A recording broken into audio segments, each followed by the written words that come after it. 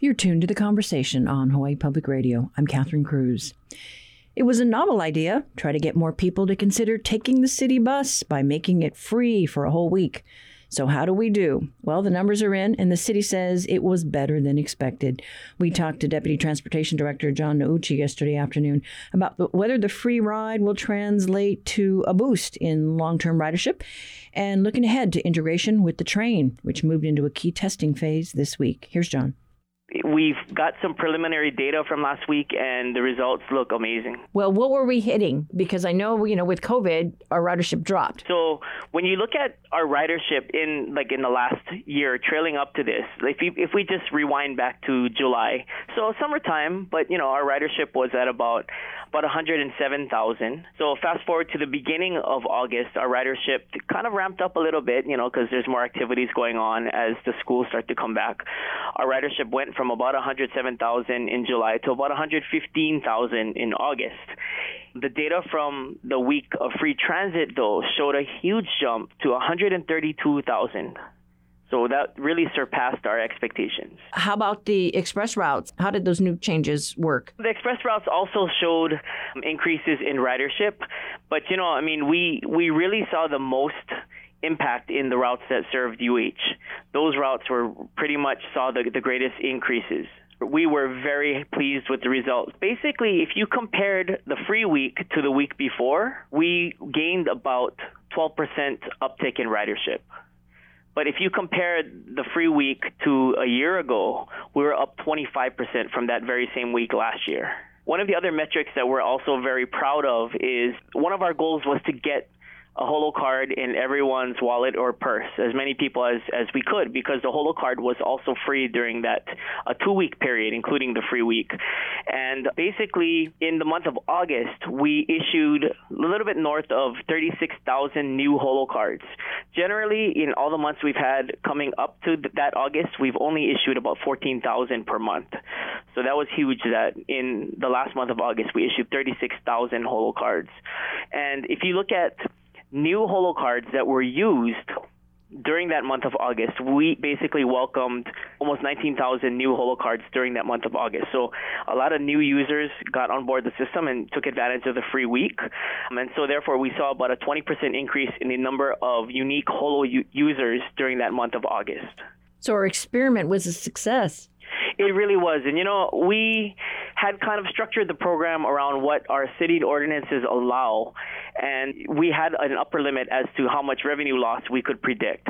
So we kind of thought a really baseline average revenue loss, if we excuse people from having to pay fares for that week, was going to be about $182,000. That's what we provided to the city council, and asking them to approve a resolution to approve the fare-free week was we thought, we would lose about $180,000.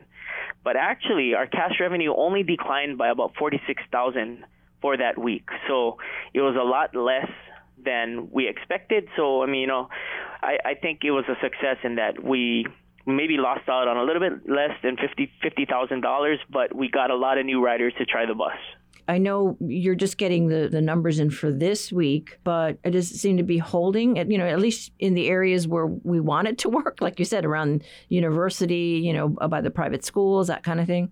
Yeah, we are definitely geeks looking at numbers right now, and we're very excited to keep digesting this data. So we have a constant stream of data coming in, both from the holo system and from our onboard. We have automatic passenger counters on board each bus. So we've been kind of keeping close tabs on those numbers, and we recognize that the week that UH starts is generally the 2 to 3 week period, a month following that, will be when people settle into their patterns and things like that. And so to that end, we want to trace this and to see if the ridership holds up. Any tweaking, though, needs to be done to any of those routes? Well, we always tweak routes as we go. And I think what we're finding is the thing we'll be working on is making sure that our schedules have more realistic travel times based on what the buses are actually doing out there. And then how are we sitting for drivers? Do we have enough buses on the road? Do we have enough drivers behind the wheel? I think right now, we can always use more drivers, understanding that we're in a constant retirement and attrition on the bus side. But I think we have a sufficient workforce out on the road right now. One of the unintended things that happened last week was that, since our bus was free, our handy van was also free, and we saw a huge uptick in demand for handy van. And so we were running a little bit low in terms of vehicles and drivers for the handy van, but that bump was due to the allure of fare free. Okay, so maybe folks who hadn't taken advantage of the handy van were just trying it out? I think, the handy van, you have to be pre-qualified in order to use it. I think the people that were qualified to use handy van really took advantage of the free program and went out and maybe crammed a lot of errands into that 1 week, which I think is natural. Everybody would tend to do that. Anything else that maybe surprised you? Because really this is the first time that we've had free fares, right? Yeah, this is the first time that we've accommodated and actually implemented free fares in order to attract people to the bus. What was most surprising is I think I'm glad all the messaging got out. One of the numbers I really looked at was of the new 36,000 holo cards issued in the month of August, about 18,000 of them, so roughly half of them were used. So a lot of people got cards but did not use them. And I'm absolutely happy about that. It kind of furthers our goals that we want everybody to have a holo card, so that when we have those cards available for use in things like parking, that people will have that ready to go. Just to have that money always ready, right? So I think even if people put on, throw $5 on the card and have it auto load for you, if you ever need to use it, it's always there for you, and your balance will be protected. And whenever we get the rail system running, then we'll have that to use there as well. Yeah, and speaking of that, we had a very important, huge milestone that maybe I don't know that the average person on the street knows how significant this is, but we entered trial running starting this Monday. And what that is it's a series of very intensive tests of the system, which actually mobilize all the rail workforce to actually reenact scenarios that happen during operations and actually test the rail vehicles themselves on a regular schedule. So we have 5 trains that are running a pretty intense schedule right now. If you go out between Kapolei and Aloha Stadium, you'll actually see the trains running in both directions. You'll see about a train every 5 minutes. And so that's a huge milestone in that it is the first milestone to be met before the system gets turned over to DTS for operations. So it is an intense period, and we assume things will go wrong during that, but it is the first chance for the system to really kind of flex its arms and to really get rolling on an intensive basis. Have you had any opportunity to be out there this week as they've been making those runs?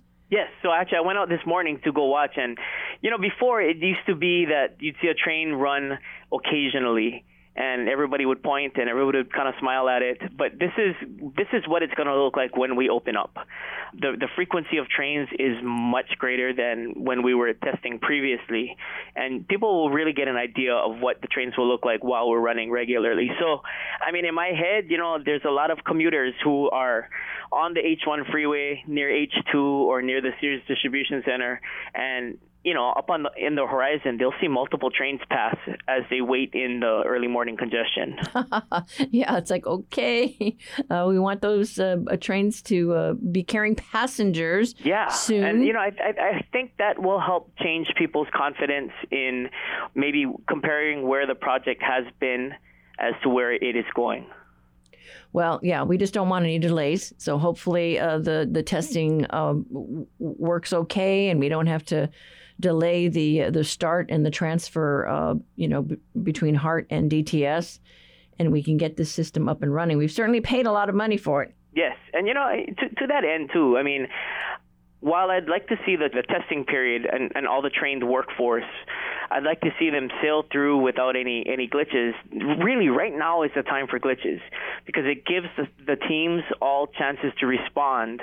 And this is where we really learn the most about the system without actually having passengers on board.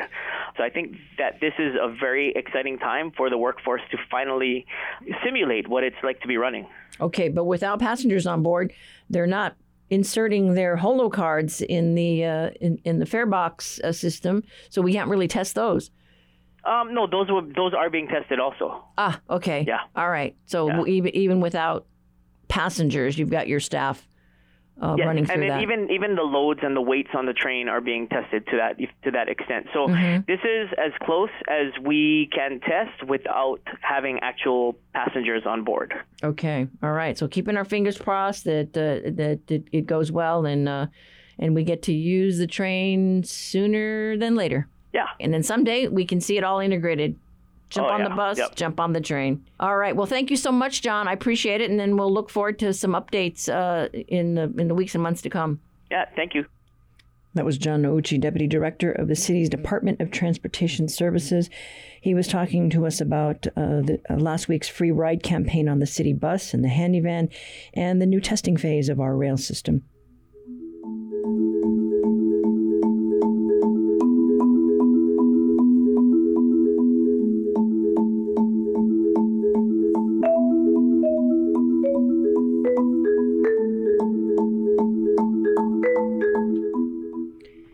You know, throughout this week, we've been hearing about polio in the islands. Our immunization rate against the disease sits at 88%, putting us in fourth from the bottom compared to states across the country. Ronald Balahadia is the immunization program manager for the State Health Department. He talked to us this morning about the growing concern officials have to get those rates up again so our keiki are protected from a disease that has no cure and can leave people with permanent paralysis. Definitely a lot of concerns. The last report of a polio case here in Hawaii was in 1978. So it's been a long time since we've last had an actual polio case here in the islands.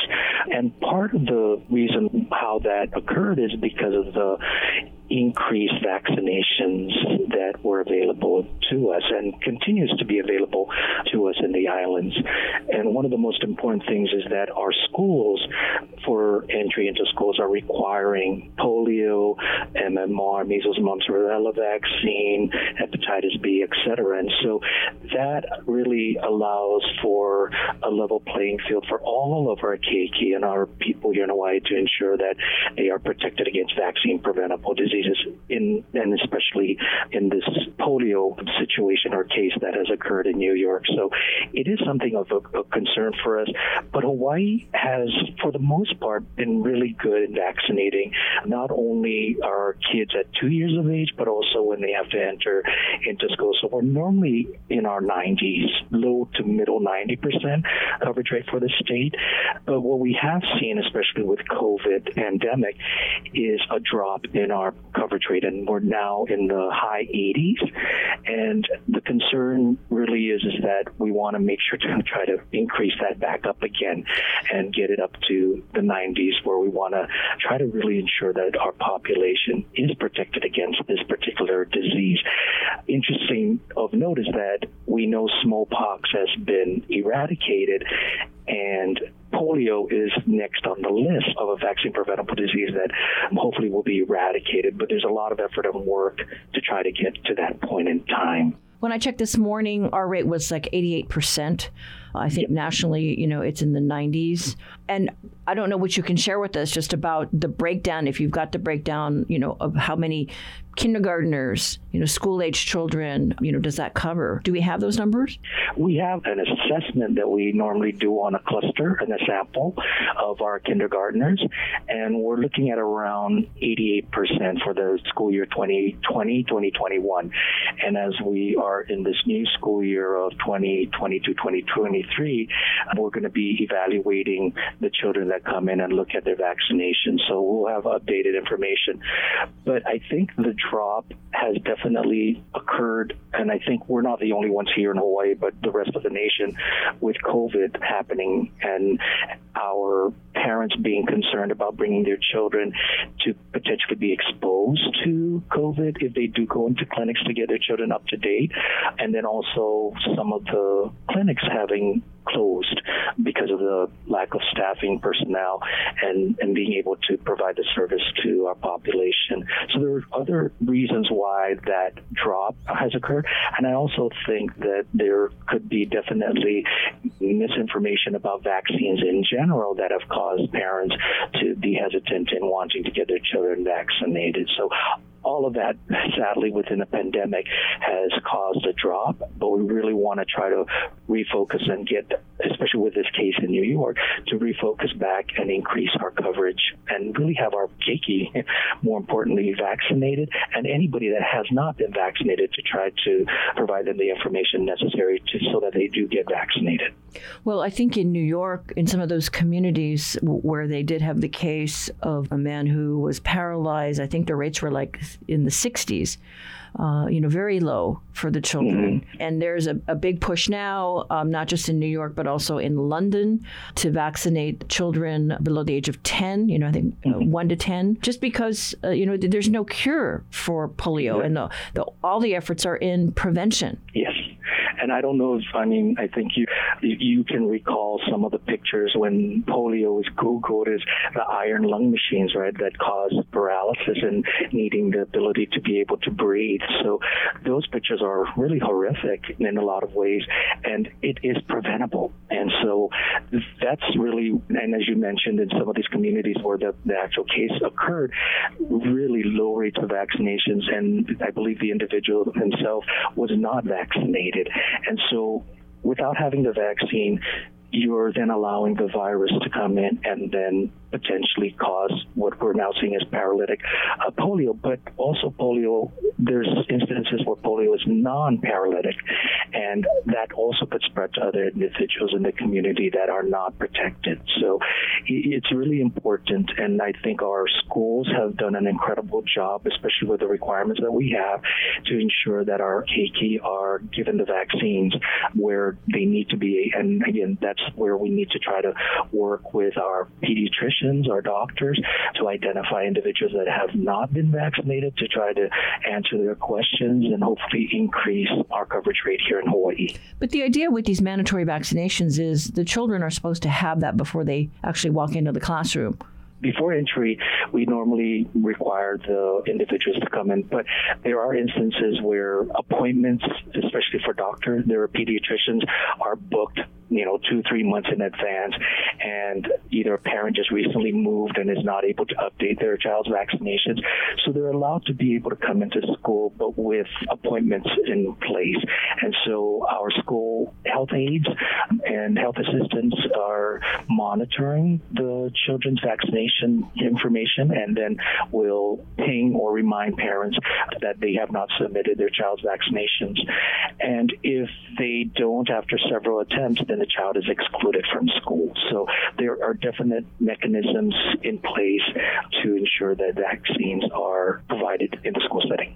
And what if you don't know if you've been fully vaccinated? I know there's an immunization registry, but my understanding is that, not all the states have this online service where you can just go and type in your name and, get a snapshot. We don't have that here, right? Well, we have the immunization registry here in Hawaii, but it only started, not too long ago. And so a lot of the data or information of vaccine records, I recall my mom and I actually have my yellow card that most people yes, I have one of those. Their vaccinations, right? And sadly, sometimes those get lost or destroyed. And a lot of the old data were all written down. And so oftentimes we try to go back to the pediatrician or the physician that attended to the child as the first course of action to try to identify if the child has been vaccinated. The other thing that could be done are testing or doing antibody testing to see if there are individuals. But if there is no documentation and there's no detection, then the only other option is to get revaccinated again to show that the individual has the protection needed. When did the registry get started? I believe in 2000 and I believe. Okay. It predated before I started with the immunization program here in Hawaii. So I think around 2008, 2009, if I'm not mistaken. Okay, but if you're in that system, you should be able to type in your name and you should see whether you're fully vaccinated or not? We do not currently have a feature for individuals to go into the system to access it. What they would need to do is contact the immunization program here at the Hawaii Department of Health. Okay. And then we will then be able to do the search for them. And then whatever information is acquired, we will then share that with the individual requesting for that. We've been hearing from Ron Balahadia, Immunization Program Manager for the State Health Department.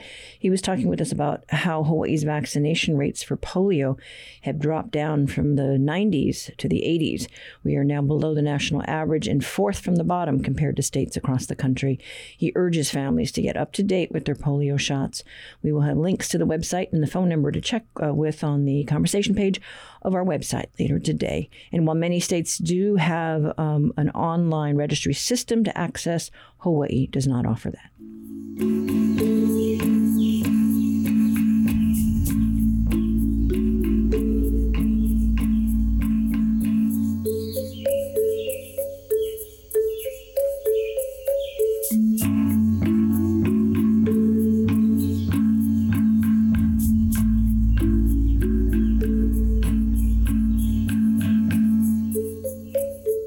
Support for Hawaii Public Radio comes from BIA Hawaii with residential construction safety training classes on Oahu, September 7th. Open to the public. Registration at biahawaii.org. Each week, New Dimensions explores the social, political, scientific, environmental, and spiritual frontiers with some of today's foremost social innovators, thinkers, scientists, and creative artists. Hello, I'm Justin Zorn. And I'm Lee Mars. We're co-authors of Golden. Next time on New Dimensions, we'll be talking about the power of silence in a world of noise. Beginning Sunday morning at 11. For today's reality check, Honolulu Civil Beat reporter Marina Riker has a story today about the fallout over recent power problems on Maui. Good morning. Thank you so much for having me. Yes, and your story is about a lot of dead fish. Yes, it's really sad. I spoke with a farmer here on Maui. His name is John Dobovan. He runs Kula Haven farms here on Maui. And for a lot of us, when we lost power last Tuesday, I think it was more of kind of a minor inconvenience, or if you had children, your children didn't go to school, so maybe you had to stay home from work for the day. But for John and his farm, it was absolutely devastating. He has a gas power generator. He was actually in the process of getting county grant funding to buy a giant generator that could power the whole farm in the event of power outages, but was still working on raising money to install that big generator. So then his smaller generator failed during the power outage, and he ended up losing thousands of trout. And he's actually Hawaii's first commercial rainbow trout aquaponic farmer. And for him and his farm, this was just a devastating loss. Oh my gosh, yeah, because I mean, the power outage happened, overnight, right, early in the morning? Yeah, I think the first outage was reported around 3 o'clock in the morning. So that's when he actually uses a CPAP machine. So he woke up because he was having trouble breathing and then had to go make sure that all of the fish in his tanks, they need oxygen and the water in the tanks circulated 24/7. So as soon as power is lost, clock starts ticking. But because of a malfunction, it took about an hour and a half to get a generator up.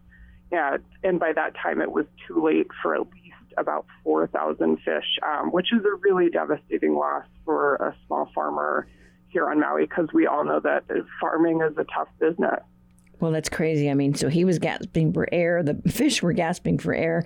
And I can feel his pain because we had a system that malfunctioned and we had several hundred dead tilapia, but thousands of fish. I mean, that's heartbreaking.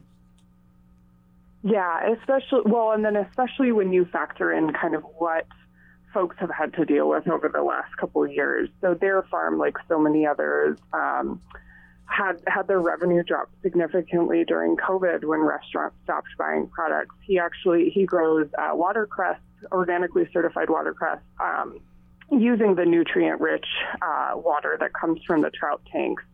So there was COVID, and then we had a giant storm last December that also knocked power out, where he lost fish then and had flooding, and then this happened. So it really just the farm really bore the brunt of everything. So do we know what caused this? What's Hawaiian Electric telling us? Yeah, so right now they say they are still investigating the cause of the outage. We do know that it's the most widespread that Maui has seen since 2017. And in that case, a lightning storm was the cause of the outage. This time, I think all of us are a little bit more confused because we didn't have any extreme weather. So we're used to, if there's a big windstorm or a hurricane or a tropical storm, you have trees that fall on power lines and stuff like that, but we didn't really have any extreme weather last Tuesday. So I think a lot of folks have a lot of questions that they're waiting for answers to. Well, I know we here on Oahu, we're hearing about all the schools that were shut down because of the power outage. But, when you break it down to the losses by these small farmers, small business owners, it's pretty devastating. So hopefully he can recover from this. Definitely. Well, and I spoke with the Chamber of Commerce here on Maui, and they said, devastated some small businesses, but it impacted businesses large and small because, of course, you had employees that needed to be shipped around because they were caring for their children. So, this was had a very widespread impact here on Maui. Well, we just hope it doesn't happen again and they get to the bottom of this. But thank you so much, Marina. Thank you for having me. That was reporter Marina Riker with today's Reality Check. You can read her full story at civilbeat.org.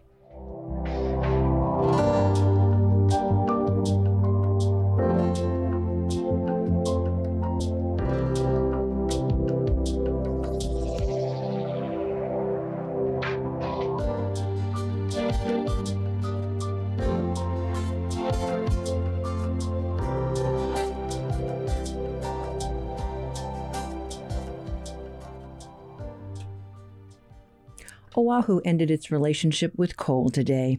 AES Hawaii's coal-fired plant in Kapolei ceased operations at midnight. It was the last facility in the islands to burn coal for fuel. The plant was in operation for 3 decades, but Hawaii Chief Energy Officer Scott Glenn told The Conversation's Savannah Harriman-Pote that our history with coal goes much farther back, over a century and a half. Hawaii's relationship with coal started almost 150 years ago, when the Navy and ships used to use coal to travel across the Pacific Ocean. So Hawaii was an ideal spot to put in a coaling station for ships to refuel in their travels. Over time, that got replaced by oil and bunker fuels, and coal was not needed for the ships. But during that time is when the plantation era started, and we started using coal to supplement energy that came from burning the byproduct of sugar and pineapple. So in a way, we had bioenergy during the plantation era, and we supplemented it with coal. And so you have a couple of power plants, like on Hawaii Island and on Maui, that, a long time ago were what we call bagasse. That's the name of that when you burn like the byproduct of agriculture for energy. They were bagasse power plants that had coal. And then as the plantations went away, they switched to being primarily coal. So that's what happened on Hawaii Island. That's what happened on Maui. And then as we realized the economics of coal were not working and the environmental impacts of coal, and I don't just mean like carbon dioxide and greenhouse gas emissions, but other impacts as well, that it just wasn't a viable source of energy for those islands. And so those coal plants were retired, leaving the one in Kapolei to be the last coal plant. When Hawaii committed to the 100% renewable energy pathway in 2015. At the time, we had the coal plant, and I think it represented about, on average, 15 to 20% of the electricity on the island. And in 2016, the decision was made that we are in fact going to end the use of the coal plant in 2022. So the coal plant was built to last 30 years, was maintained to last 30 years, and here we are 30 years later retiring it. Sometimes it seems that energy projects get the most attention when they are either coming online or going offline. What were the feelings around the coal plant when it was being built in the early 1990s? In 1992, when the coal plant was built, electric bills went up for the coal becoming part of the energy mix. And we've all forgotten about that.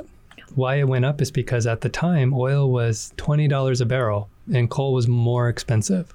But it was important to diversify away from oil. In the late 80s, people were still reacting to the oil embargo crisis in the 70s and looking at ways to diversify away from our dependence on foreign oil.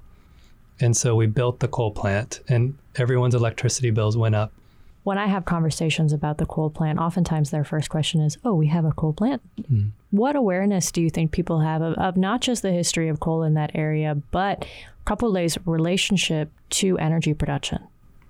I think outside of Kapolei, most folks on the island aren't aware about how concentrated energy production is there. For the folks in Kapolei and the folks who work in Campo Industrial Park, I think they're keenly aware of how much goes on there. Well, I don't want to gloss over the importance of those jobs. These are really high-paying, high-skilled jobs that are in a community that often doesn't have a lot of those kinds of opportunities. So, we're very cognizant of what this means for workers in this industry. And I think to AES's credit, they've made a very serious effort at providing opportunities for their employees at the coal plant to find other work either within the company, within the industry. And we've also understand that a lot of the companies in that area are really looking out for each other in the sense that some of the employees at the coal plant are taking jobs with some of the other energy production sites in Campo Industrial Park or in that area. Is there any detriment to the health of the environment or the health of people who live in that region because they are home to so many different industrial plants? Yeah, there is. And so that's a really, I think, an important perspective to keep as well. I think often we talk about the price of electricity and greenhouse gas emissions, but coal has other consequences too. In particular, when you burn coal, you're releasing particulate matter into the air, which is like little stuff, little pieces of stuff going up into the air.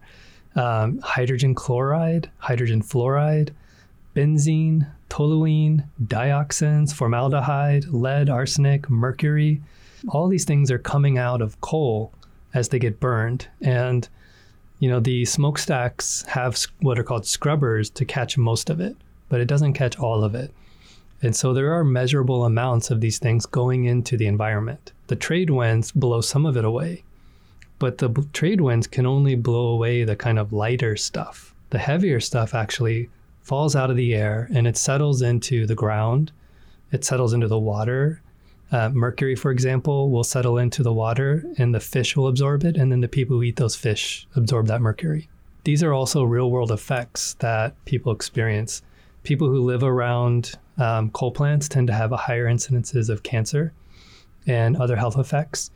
If you just take a look at the population characteristics around Kapolei, it's the folks, a lot of folks fit the profiles of people who are vulnerable and susceptible to these kinds of environmental harms. Older folks, children, pregnant women, people with breathing conditions, asthma, things like that, all get aggravated if they're near a coal plant.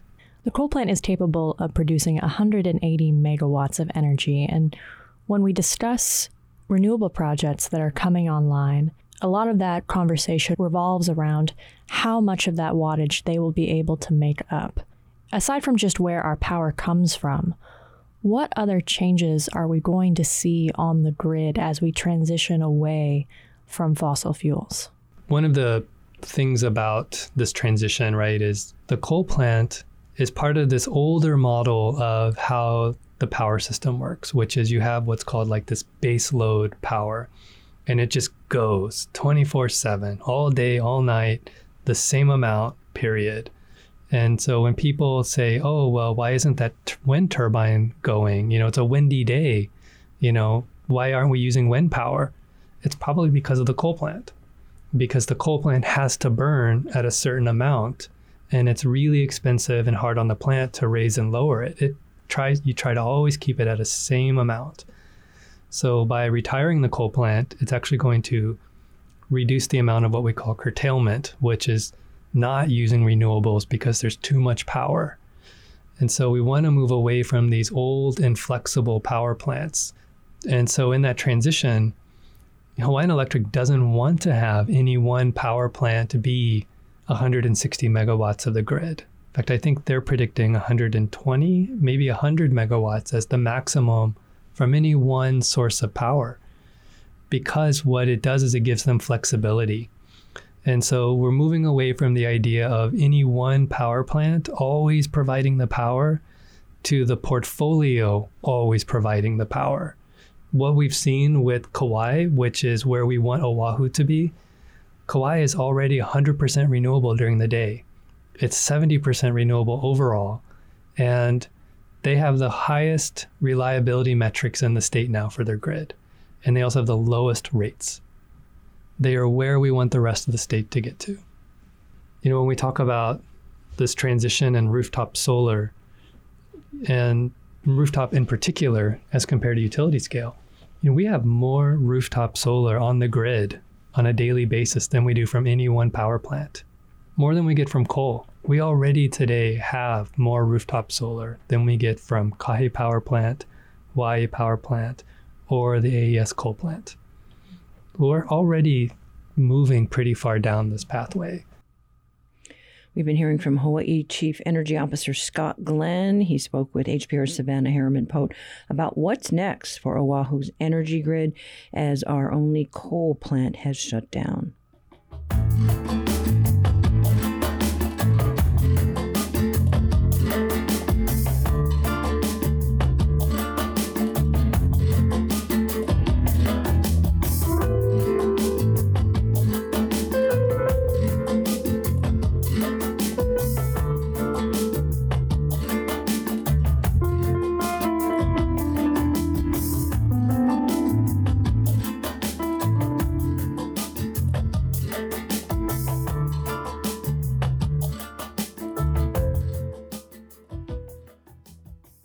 Support for HPR comes from the Honolulu Museum of Art. On View Now, Cross-Pollination, Flowers Across the Collection, explores the emotional, psychological, and spiritual resonance of flowers in art. HonoluluMuseum.org. What makes something cool or not? One culture writer says status is the answer. Rugby shirts are a timeless item. Football jerseys aren't. So these things aren't accidental. They do really map to power and hierarchy and things like that. But we can redefine cool and maybe shake up old power structures along the way. Find out how next time on It's Been a Minute from NPR. Beginning Saturday at noon following Wait, Don't Tell Me. Support for HPR comes from UH Manoa's Osher Lifelong Learning Institute for ages 50 and older, with virtual courses designed to engage the mind and enrich lives. Classes begin Monday, September 19th. More by searching Osher Hawaii.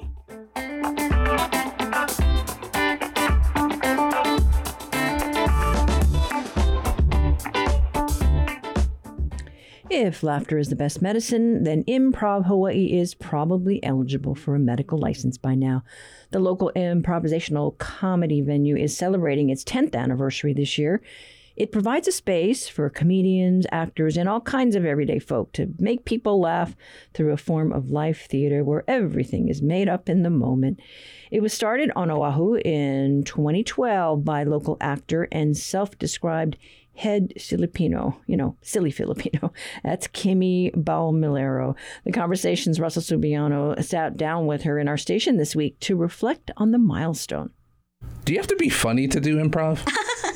Well, at Improv Hawaii, we do say we focus on improv comedy. Mm-hmm. But, comedy is subjective. So what does that mean to be funny?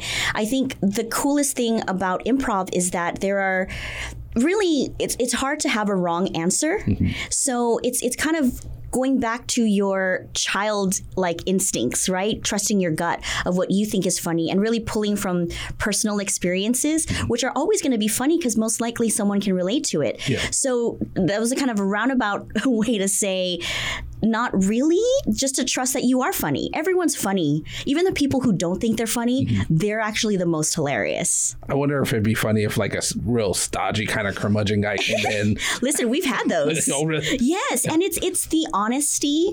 You know, we do have rules. We like to build a very supportive community at Improv Hawaii, especially when people are kind of, again, put on the spot to make things up. I think they get nervous when they try to be funny, and we're used to a world where certain comedy that's maybe seen to be hurtful to people is kind of the norm. So we do try to build a supportive space. So when those people, when they come in and they, you know, share that kind of energy, we do try and guide them into like a more, you know, they're still able to share their type of comedy and their comments and such, but in a way that's actually supportive and funny. And I think it's eye-opening for some people. Okay, I see how I am funny, but I also see how I can present my comedy in a way that elevates the community versus just like is lazy comedy almost. Improv Hawaii is celebrating its 10th anniversary this year. What was the improv scene like 10 years ago? Wow, it was poppin', actually, here in Hawaii. I had just moved home from living in Los Angeles for about 7 years. I'd been away for 15 plus years. So when I moved home, or before I had just moved home, I was really involved with UCB in Los Angeles, Upright Citizens Brigade. One of the founders, in case people don't know, is Amy Poehler. And so when I moved home, I was like, you know, I want to keep doing that.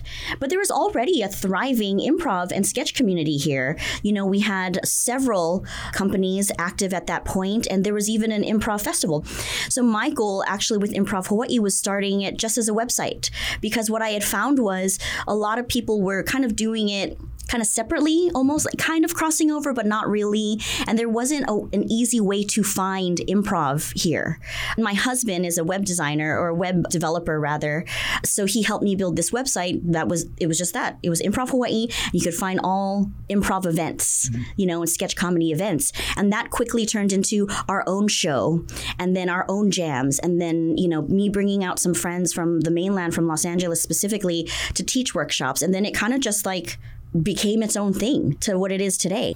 And how have you seen it change over the years? Is there more comedy offerings now than there were 10 years ago? Well, as far as improv goes, I think that it is kind of dwindled down, especially during the pandemic. You know what I mean? Like a lot of performance arts companies, especially, it was very hard to push through. Thankfully, we were able to pivot fairly quickly. We had acquired a space, great timing, March 2020. So I think that right now, I'm so happy that Improv Hawaii has continued. I think that we're doing a great job at supporting and building this community a little bit more. I wish that there was more going on, but again, it was rough during the pandemic, you know? I think it's changed because more people now, more than ever, are looking to connect. So I think that improv is such a great way for not just performers or actors or comedians to come together. It's just like it's a playground, you know, it's a safe space to be with new people, to just play and try new things. And you say on your website that your mission is to build confidence through comedy. Can you talk a little bit more about how Improv Hawaii develops confidence for its performers? Well, I think that a lot of actors actually don't improvise. They're scared to improvise. So I think for performers, it gives folks the confidence to explore their characters a little bit more. And I think there are directors and writers out there who enjoy that. They hire actors sometimes for their personal kind of like style, you know, their little like sprinkle, their special sauce, as they say. So I think it gives actors the confidence that way. And then also the interesting thing about the Hawaii community versus, let's say, New York, LA, Chicago, is that we get a lot of non-actors and non-performers and non-comedians that walk into our doors. And again, these are people that are just looking for something new to try. Maybe it scares them and they really just want to try it. Or maybe they're like, you know what, my auntie told me I was funny last week, so I thought I'd try it out, you know? Yeah. So there are different ways that we kind of build that confidence. And whether your goal is to get out there and become a professional improv artist, which is very hard. or it is just to, again, like have confidence in the world. I think we build a great space for that. And kind of flipping it towards the audience now, how do you think improv and comedy and laughter, how do you think it benefits the audiences that come to your shows? Oh gosh, an improv audience is a very special audience because they're part of the show. Everything's made up right then and there. Our signature show is an improvised musical. So we make up the lyrics. We have two amazing musicians that play piano for us on the spot, Sean Chu and Moku Durant, and they make up the music on the spot too. So, we have no idea what's happening. So I am Sally, the barbecue queen. Barbecue queen. Sally, all you got to do is get ready for barbecue. Cause Sally, didn't grab a posse. All we need is a big bucket of ketchup and barbecue sauce, and that's it.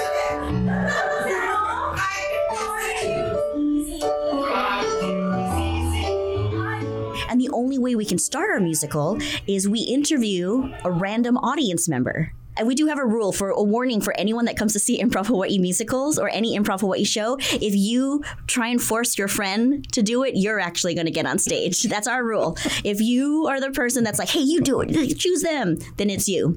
But yeah, an improv audience is part of the show because we need their suggestions. We need their stories. It could be as simple as give us a one-word suggestion of anything at all, and someone yells out pineapple. We do an entire show based off of that one suggestion. So that's what I love about the improv audience and improv comedy audience is that they're part of it. And I think they really enjoy watching their idea come to life. And we have no idea where we're going. When actors train, usually they do it in hopes of booking a role in a production. When athletes train, they usually do it in hopes of competing at some level. When improv performers train, what's the end game for them? Well, there are opportunities to become a professional or paid improv artist, but that is also a difficult thing. One, because there are very little opportunities for that, for improv specifically. So I think the end goal to me, and why I love it so much, improv is not my bread and butter. But I can't stop doing it. I love it because it always keeps me on my toes. It's always new. I'm always having to stay present. And I think for anyone in any profession, you always want to be present. We talk about listening. It activates your listening skills. And it also, I think, allows you, again, to kind of open up that door to freedom again of trusting your gut. The older we get, the more people say, you can't do it like that. You can't do it like that, Or we're constantly being told to make adjustments. And I think improv really helps that. Make a new choice. So you come up to an obstacle. What do? You don't crumble under pressure. You just make a new choice. You figure it out. So I think no matter what you do, improv is just such a fantastic skill, and it's fun. Thanks so much for your time, Kimmy. Oh, thanks for having me. That was Improv Hawaii founder and actor and Filipino Kimmy Bamalero talking with HPR's Russell Subiano. You can catch one of their signature musical improv comedy shows this Saturday, September 3rd. We'll have links to more information on the conversation page of our website, hawaiipublicradio.org, later today. My new philosophy. The teacher gave the D on last week's homework. She said, Miss Sally Brown, your grades are going down. I should have told her. New philosophy. My new philosophy. Miss B. I'm C. Look C. I'm D. Well, that is it for us today. Up tomorrow, it's a Hana Ho show featuring some interviews that we've done with people with some really interesting jobs. Give us some feedback. Have any polio stories you'd like to share? We would love to hear from you. Call our talkback line 808-792-8217. Email us at talkback@hawaiipublicradio.org, and you can connect with us on Facebook too. I'm Catherine Cruz. Join us tomorrow for more of the conversation.